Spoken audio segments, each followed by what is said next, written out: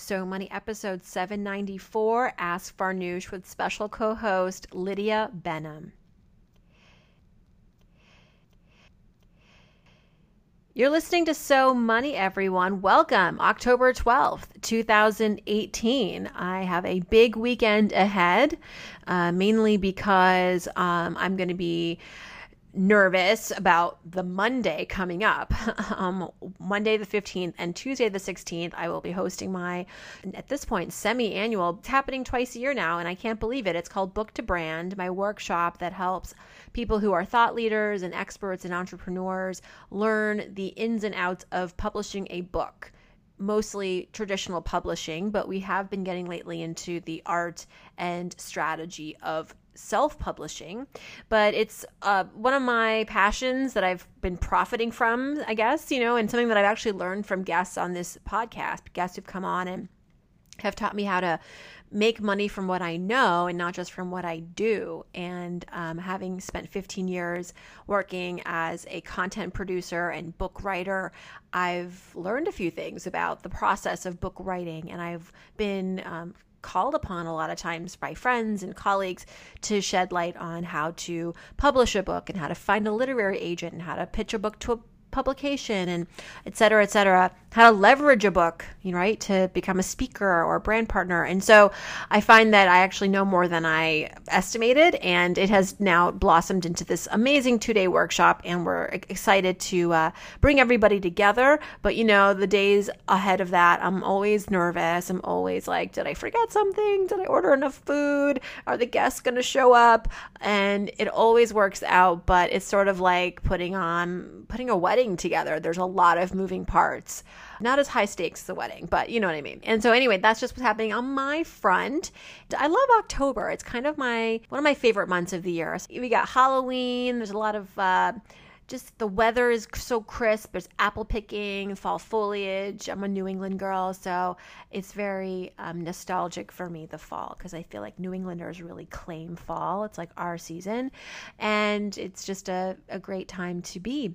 So anyway, all this to say, I'm happy it's Friday. Excited to bring on a listener of So Money to co-host with me, because that's what I've been asking for people to sign up for, and listeners have been gracious and studious and have been saying, hey, and raising their hands and saying, hey, I'll co-host. And today's guest is very special. She is obviously an obsessed person about money and finance, but not just sort of leisurely. She's really in it to win it here. She is in the fintech blockchain space in her career and has recently merged her business with a larger software partner in San Francisco. So she's entrepreneurial. She's into blockchain, which, we've had a few episodes on So Money that have covered Bitcoin and blockchain, and it's such a fascinating, fast-growing industry and sector that I feel really privileged to have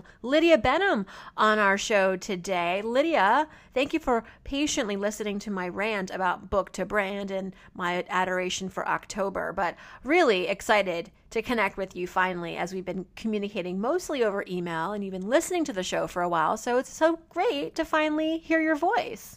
Well, thank you. It's great to be here, and I'm excited to help you co-host, and just saying hello to all the Farnoosh fans out there. Farnoosh fans, the So Money Nation, as we've been coining ourselves. So tell me, Lydia, all about the blockchain and what drew you to this particular area of finance, and should we all care about this? I mean, you're obviously invested in this, but really, is this going to go mainstream? I think it is mainstream. It's not going away. It's definitely here. It's been here. It's a little bit of the Wild West still. So I've been kind of in the space for almost a year and a half now, and kind of just tiptoed into it a little bit. It was a new thing that Allco was doing, and I was given the opportunity to kind of come on board and help them. And so it was definitely a crash course at first for me. I think the fintech space has always been like where I wanted to be. And so it just kind of aligned really perfectly, actually, for me. But yeah, it's here. It's not going away. It's still really volatile. But it's like you talk to people that work in the financial sector anyway, and we're just as volatile as a stock, right? You have institutional money that really changes the stock price as well. You have developers and online happenings that really cause the blockchains to be volatile too. So it's just kind of right now what my perspective on this is that a lot of people don't understand what's going on. It is a little bit different. There's all kinds of things going on. Like we were just reading about the Ethereum forking that's happening. So you have coins that will split, and then you produce a new coin, and then it causes volatility to the original coin. So there's multiple different layers and different things that are happening. And I will say it definitely takes quite a bit of time and digging. And it is a different vocabulary. So anyone can come into this space. You don't necessarily have to come from the financial background. I will say most of the people that are driving prices right now would be in the software development space. And it is here. It's coming and it's changing. You do have, it's open source. It's available. A lot of people are able to add to projects. Most of them are stored on GitHub, and people connect that way. And it's available, and a lot of people are chiming in on it. It's definitely, I would say, true crowdsourced funding. Do you think it's going to be rebranded? We're calling it cryptocurrency, which that name in and of itself sounds extremely like mystified and like this is not for me, or there's something sneaky going on. I feel like that's part of the barrier. It's not right. And people think of dark web and all kinds of things. I'm not getting into that. I can't even find a savings account, let alone get into Bitcoin and crypto. Like, please. Right. And it is, so, I mean, we're early stages, right? So, it is a little bit difficult to even invest in it. There's a few hurdles there. So you need to be dedicated. So Bitcoin's kind of your mainstream, and all the other coins are called altcoins essentially. And for some of those, it's a little bit harder. So essentially you're exchanging fiat. Fiat is basically like, your country's currency. So ours is USD. So you'll have to use one service right now to even exchange USD into cryptocurrency, and then you'll have to use another service if it's altcoins. So basically right now you have to change to Bitcoin and then buy altcoins, and it's muddled, and you have to store wallets, and wallets, that's a whole security issue because some people, if it's as secure as you keep your computer or an external hard drive. We have some people, we actually had a client come through that they were pushing cold storage, which is, you hear these stories about people like in Russia, and they're literally storing their coins on an external hard drive and then burying them in their backyard. So it's like, it's interesting. It's really comical, the stories that are coming out of this space right now. But there's a few barriers to entry. So it is mainstream in the sense that it was wildly popular. We saw earlier this year how much Bitcoin raised, and then it dropped. And it made all of the financial news media. So you do have a lot of people that are following it. It is a little bit of a deeper dive. So it requires a little bit of time, but that's why I was saying, you don't necessarily need to be in the financial space to learn about this, which I think is kind of cool, because I do feel like, the financial terminology, I feel like it's kind of like a club, and people try to keep people out of it. And so I like this approach, how it's open source and it's available. Yes, it's the, I guess democratizing the absolutely. Financial services or financial system. No, it is. And it's unregulated right now. I know SEC, they're pushing through some regulations, and we're constantly watching that because it affects us and our clients. And there's still a long way to go on that. I think that they've got some task force on that. So we'll see how that plays out. Right now, U.S. investors, you're not allowed to be investing in a lot of the alternative ICO coins. So a lot of the clients we do see are out of country, and then they will set up shop out of country right now. So it's really a global happening. It's not just stateside, and we do see a lot of the investment money coming, I would say, from the Eastern Asia areas, and Russia's a big player in this space as well. So Lydia, what's the easiest, simplest way for all of us to get on this train and not maybe bet the house on it, but if we have an extra, say, $500, $1,000, which for a lot of us is, a lot of money still, but, I don't think that with less than that, you can really substantially get in. So if you do have that much to commit to crypto and you want to do it and you understand, the caveats, this is unregulated, it's still figuring itself out, you could lose this money, it's an alternative investment for now. How do we do it? What do you recommend? Well, I would agree. You're right. It's speculative, but I do come from the standpoint that any investment you do is speculative, right? So there's something when you're investing in the stock market, because it is an age-old system, that we do trust it. But for example, I've been watching my lending club die. So it's kind of, it is all speculative, and I would definitely, any percentage, like you said, a $500 amount or $1,000 amount, I would assume that you're going to lose it all. Mm-hmm. Whatever you're going to put into it, I would use it as a test. I would also use it as, this is you paying for your education of learning and getting into this space. And you're right. Unfortunately, Bitcoin, I'm looking at it right now, it's at 6,323. You're probably only going to own a percentage of that. But you can kind of work with whatever exchange platform you're going to use, and you might convert it into a different altcoin that is a little bit lower for right now. They're all pretty volatile. They're moving up and down. It's constant. We watch it in the morning, and then later in the afternoon, we've skyrocketed. It's just nuts. But like I said, that's why if you're going to jump into this space, and I would advise too, just because this is not going anywhere, we don't necessarily know which coin is going to be the mainstream right now. Bitcoin definitely takes a public eye. Neo is right behind it with Ethereum. So there's a couple different ways that you could dive in, but absolutely speculative investment. Don't invest money that you're going to need. Cool. Good advice. All right, let's move on to the questions from our fellow listeners. These questions, a lot of them came in through Instagram. And the first is from a young woman on Instagram. She's 22 and she has a bachelor's degree in health sciences. And she says she's going to go back to school for dental hygiene. Plan is to go back to school in May of 2019, which is next spring. And it is an accelerated 18-month program. She's currently, she's saying she's working her butt off full time to save money to help pay for school and rent and food.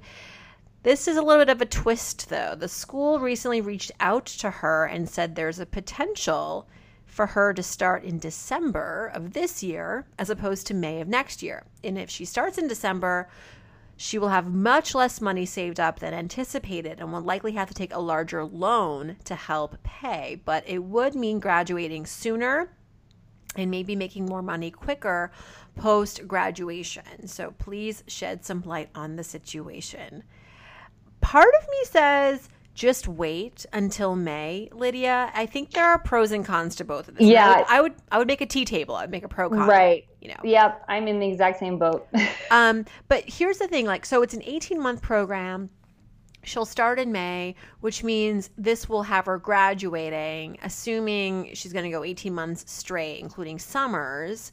It would be that she would graduate around fall, winter of 2020, which I think is not a bad time to be job hunting. That's usually when a lot of companies historically look for hires for starting in, say, the new year or immediately. Every job I've applied for, I've gotten in the fall. It's kind of like that back to school. Companies are expecting a lot of new applicants entering into the job market because of college graduation and other kinds of graduation. So it may actually be to her benefit to keep the schedule as is in terms of her applicability to the job market. I mean, maybe there'll be more competition too, but I think like a lot of companies are in the hiring mode come fall, winter. So there's that pro. The other pro, I think, is too, like she says, she'll have more time to save and taking on less of a loan. It's already an accelerated program. So, whether she starts in December or May, it's 6 months in the grand scheme of life, but it could mean a lot more money that she has to go into debt to pay for this program. So I kind of feel like stay the course. I would also probably second that, even though I do think that there's probably pros and cons for both decisions here. But I think that you already have your strategy in place. I think that, an opportunity arose, but I don't think that I would diverge from your course. And maybe, some calculations on extra interest of a larger loan will maybe prove that as well, because that's worth running those numbers too. But yeah, I think it's funny. I think sometimes in life, it's hard for us just to wait, and you get antsy, right? Because that's her goal, is jumping in and finishing that and getting her degree. But I think that this might possibly be one of those times where it might be better just to wait and keep bringing in some revenue for now before you start. Yes. And I think if there is a chance to maybe go back to the school and say, this is interesting, I'd love to explore maybe more of the benefits to starting early. Could you sweeten the pot and give me a scholarship or a grant or lower the tuition somehow? Because that's obviously going to mean more money for me if I have to start early, as far as I don't have enough savings to start this early, and see what they say. If I know some schools have these different starting points for their programs, and there's usually one starting point that's more popular.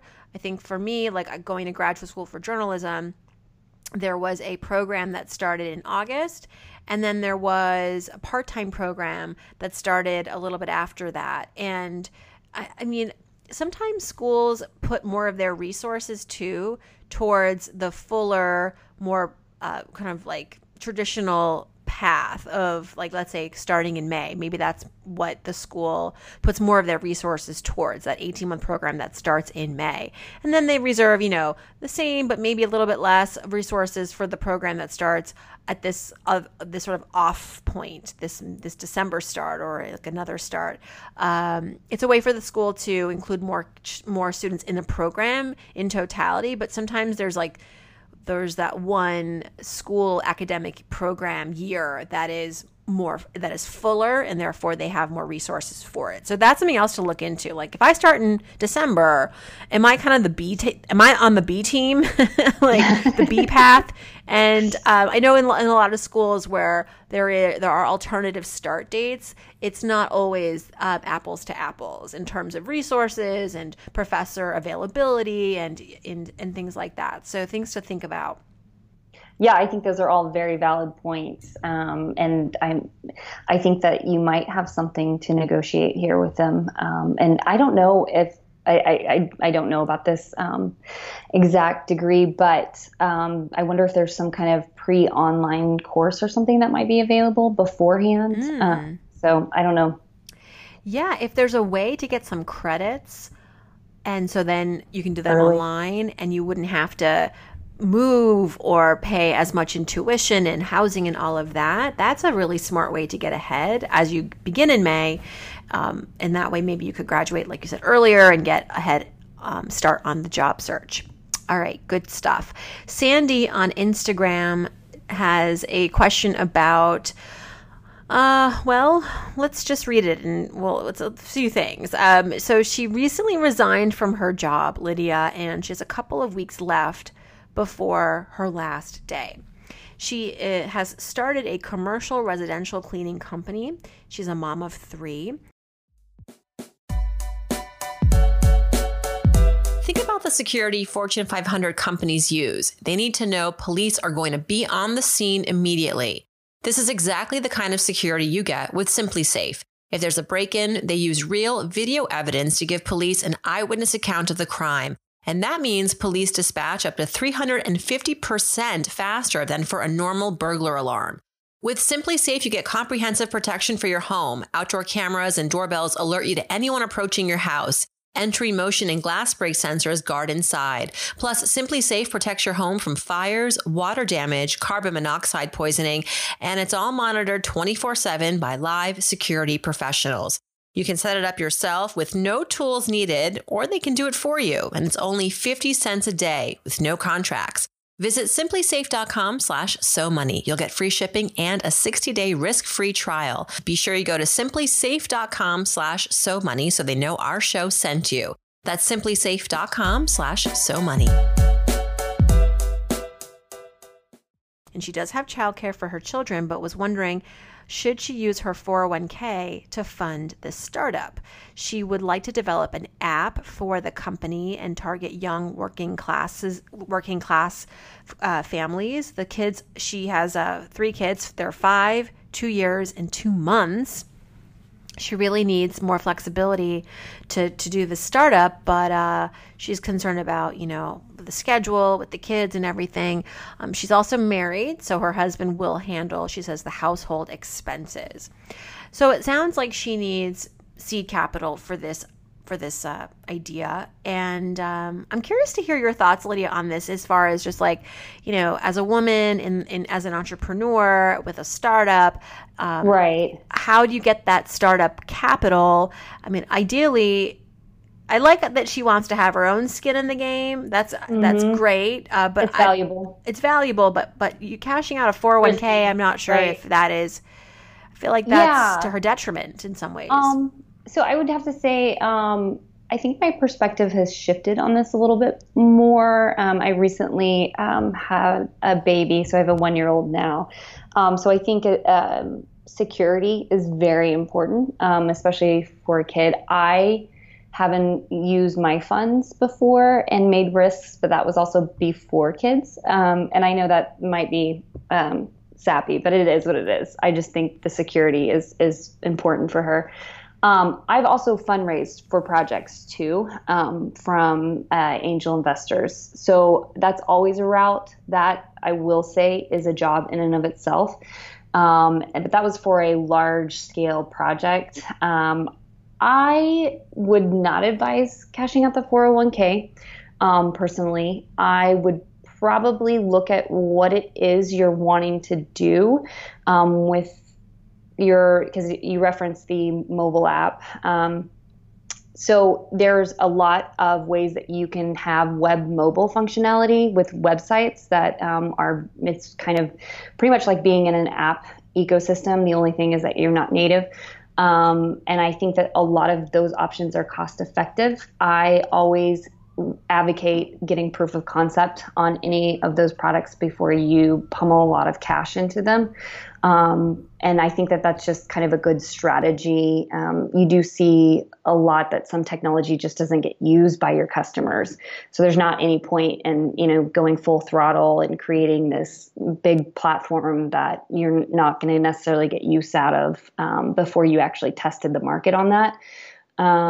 There's a couple options like Squarespace, WordPress has their presser product, and then Weebly, pretty user friendly, subscription based. It's a month to month. I think that you could possibly swing that from revenue you're generating from the business without tapping into any resources. And a lot of those, I don't know if how integrated into your business functionality it will go to, but a lot of those will include payment card integration, like with Stripe, and there's a lot of options there. I don't know if you're paying some subcontractors or if it's just you doing the work for the cleaning company, but there's a lot of options available in those software products already. I would not touch it, just because compound interest is your friend on that too. I would make sure that if you do have the 401k, it looks like from this job, I might see kind of look at it and see what you're invested in. Sometimes companies, they only have a small selection of mutual funds they're allowed to select from for their employees. And the way that mutual funds work is that they actually have a finite runway. So when they're sold, that may have been the year when they were actually profitable and running maybe your 8 to 12% margin area, but they may not for the future. So I would probably go back and adjust that and look at that as well, since you're leaving that job. Amen. I would also just remind our reader here, Sandy, that, the number that you're seeing in your 401k is not going to be the number that you will end up with if you cash out, because Yes. assume you're, you might see like, oh, this really big number, but the problem with cashing out early before 59 and a half is that your total is subject to income tax and a 10% early withdrawal penalty. So, depending on your tax bracket, that could effectively diminish that total by, 40%, 50%.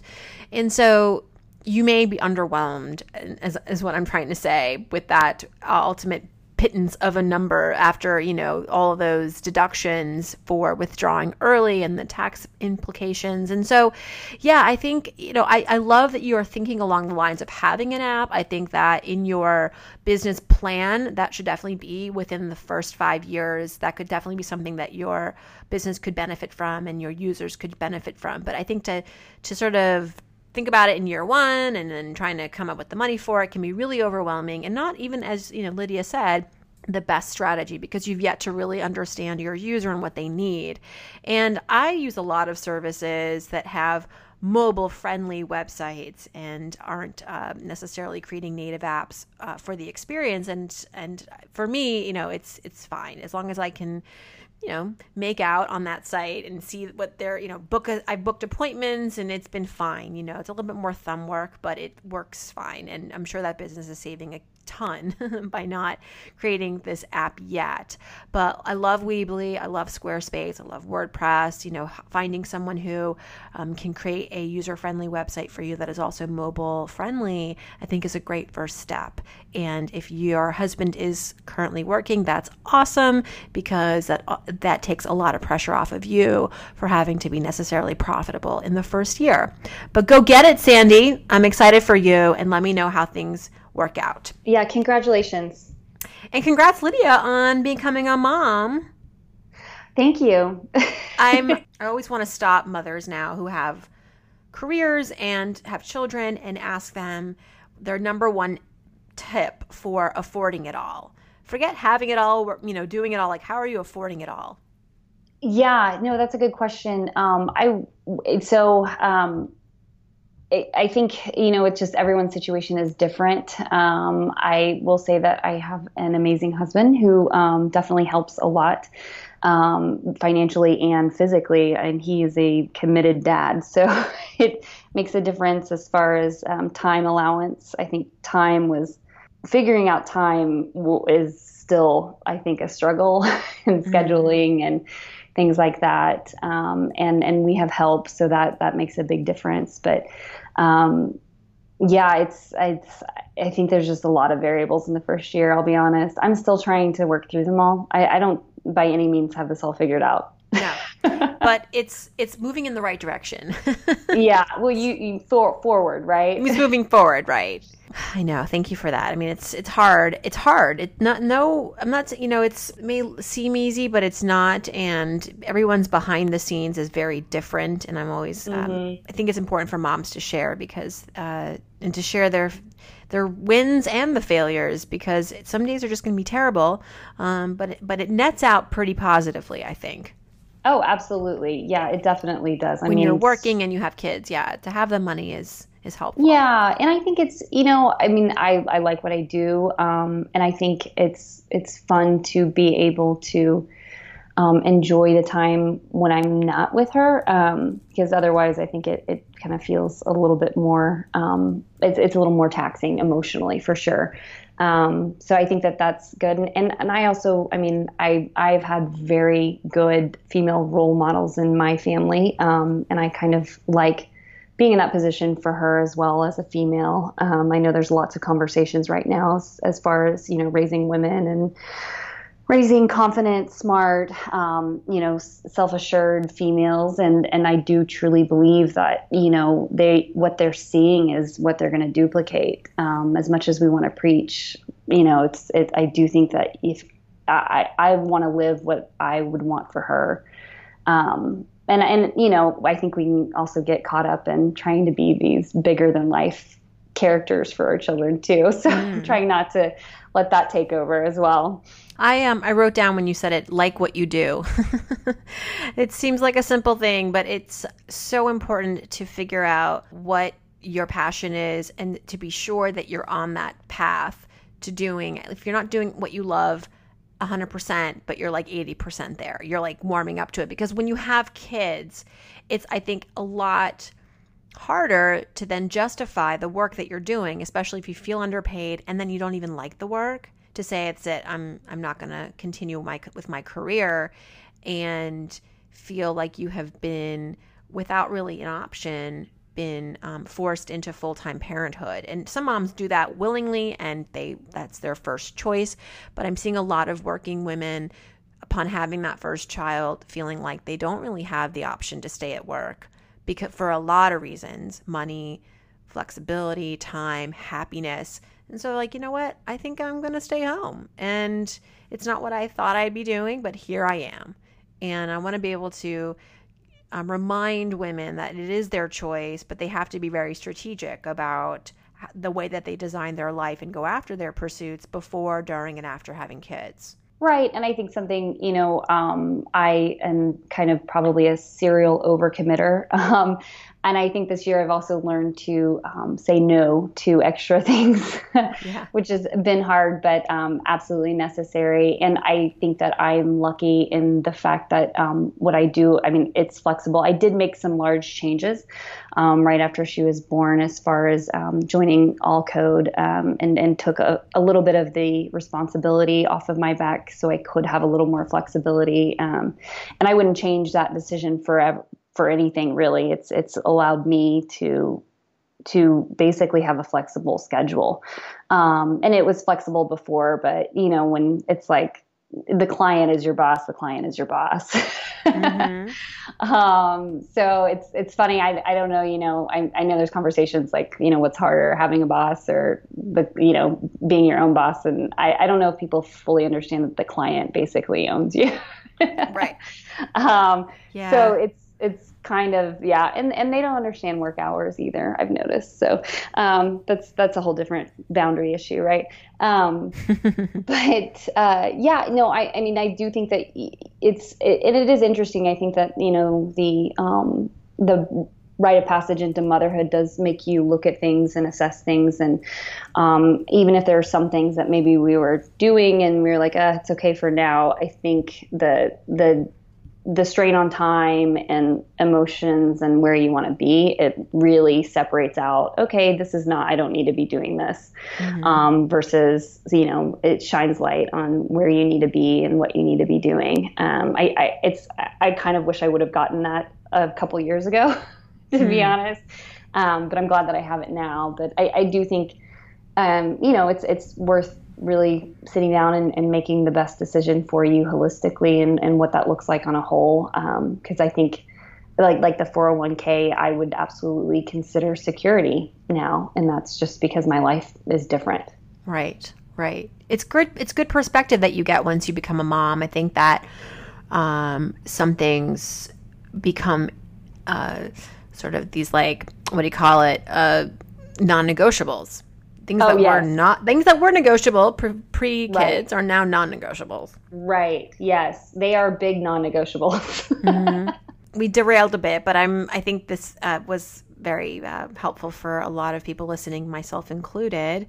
We have a question we're going to probably have time for 2 more questions before we wrap up here. So also from Instagram, YoYoMa17 has some extra income and wants to know where to put it. Into a new house?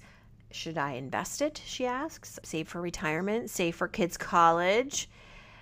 I feel like this is just a matter of priorities. The good news is you have the extra income. The challenge is, but really it's an opportunity, is to kind of figure out what is your next biggest goal to achieve. And that, I think, is where you allocate those resources. And in some cases, it's also a matter of, if it is something like, if you're behind on retirement, I would say that may need some of your attention before buying the house, before kids' college. I mean, in some cases, some of this stuff is just generally good prioritization.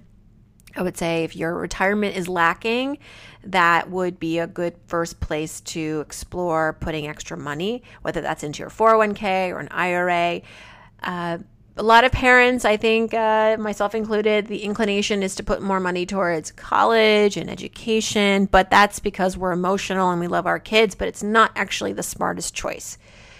This isn't just me speaking, it's a lot of financial advisors. Like, you have to put your own oxygen mask on first, have retirement savings, figure it out. And then once that's rocking and rolling and you're automatically contributing to retirement and you're on track, then look into something like a 529 or a college savings plan. And I think after that, you can look into purchasing a home and some alternative investments. But I think that if Yo-Yo Ma already has the retirement, already has a kid's college account, then maybe at that point it is the house. It is investing. What do you think? So just to touch on the house, Yes. the home you live in should never be considered an investment vehicle for you.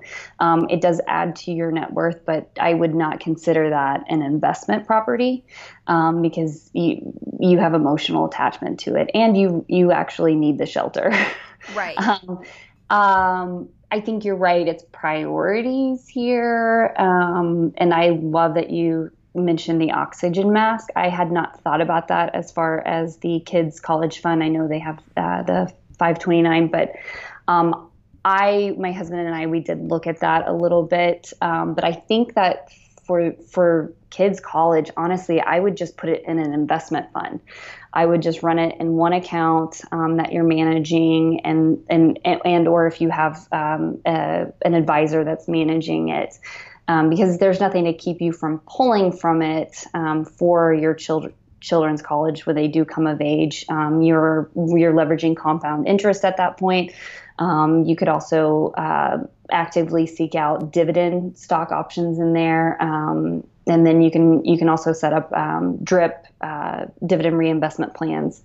There's some minimal fees attached to that. There's not if it's in your Roth IRA, but all of those I think are good strategies to invest. I'm a heavy investor, so I always recommend that. And I don't know what your age is, but if you're anywhere in the 20s, I mean, you have nothing but time on your hands to grow your income. So I would advocate for investing. If you are interested in a 529, which I have for both of my kids, and I know that you, Lydia, expressed more interest in just a plain investment account probably for a lot of reasons, like more flexibility if your kids don't go to college, but and maybe more access to different kinds of investments. collegesavings.org is a great resource for learning more about 529 plans. In New York State, where we live, there are additional benefits for residents here who have a 529 plan, tax benefits. And so if you are in a state where that may be also the case for you, another perk to having a 529. But yeah, they're not as flexible. They're not as open-ended as just a investment account that you open up on a robo-advisory, or you walk into a bank and you do it. But a lot of parents love including myself, we like the 529. We hope that our kids will go to college. That's the plan. I know that college ambitions are changing and the college scene is changing, but my kid's going to college. That is happening. Am I wrong that I read somewhere that it's the terminology and the way that account works, you can use it for education? You can now, right? So it's changed recently. Okay. So that's, yes. And I was going to bring that up, but I forgot. Yes. So if you have a child who's going to school at a private school or a school or just you need money for their education, and it's a you have to check the IRS for the actual definition of what qualifies. But now you can actually use the 529 for educational purposes before college. So that's great. But I would hope that it's something that you use as a long-term savings vehicle. And if you need more immediate reserves for school in kindergarten or first or second grade, that's coming out of a different bucket. Because the benefit of a 529 is that it is invested relatively aggressively for like the next 15 years if you start early. So you just have to adjust your investments to make sure you're not super you're not taking on a lot of risk for a kindergarten account. But yes, that is good. That's better than just having it for college, I suppose. Yeah, no, and I just as optionality for that account.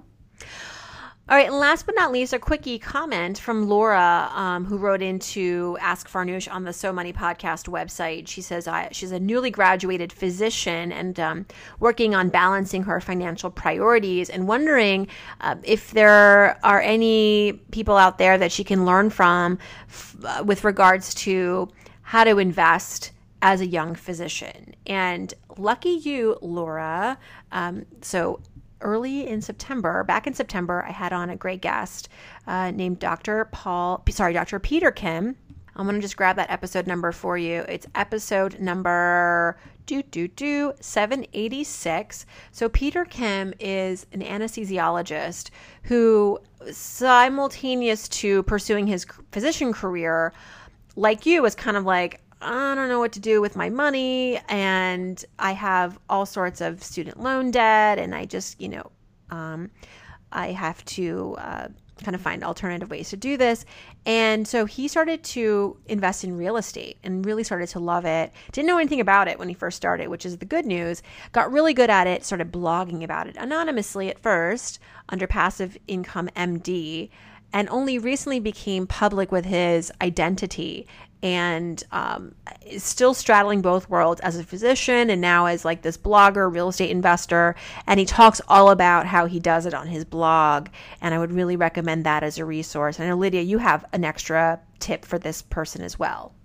Yes, thank you. I just wanted to say, because I had read a bunch about this, but I do know that physicians historically, they're some of the highest earners, but they tend to have the lowest net worth. I think that just being in that profession, you fall into kind of keeping up with the Joneses pressure a little bit.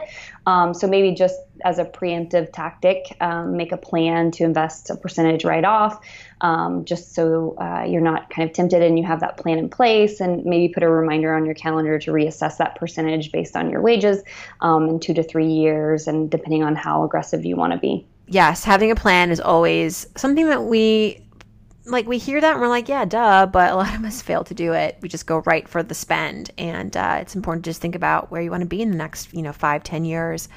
Lydia, thank you so much for coming on the show. I feel really lucky to have you in the audience as a listener. Super smart, super ambitious, lots of great advice, and best wishes to you in motherhood and your business and your finances and all of that and everything in between. Well, thank you for the time, and I'm glad to help out with some of your listeners, and really appreciated it.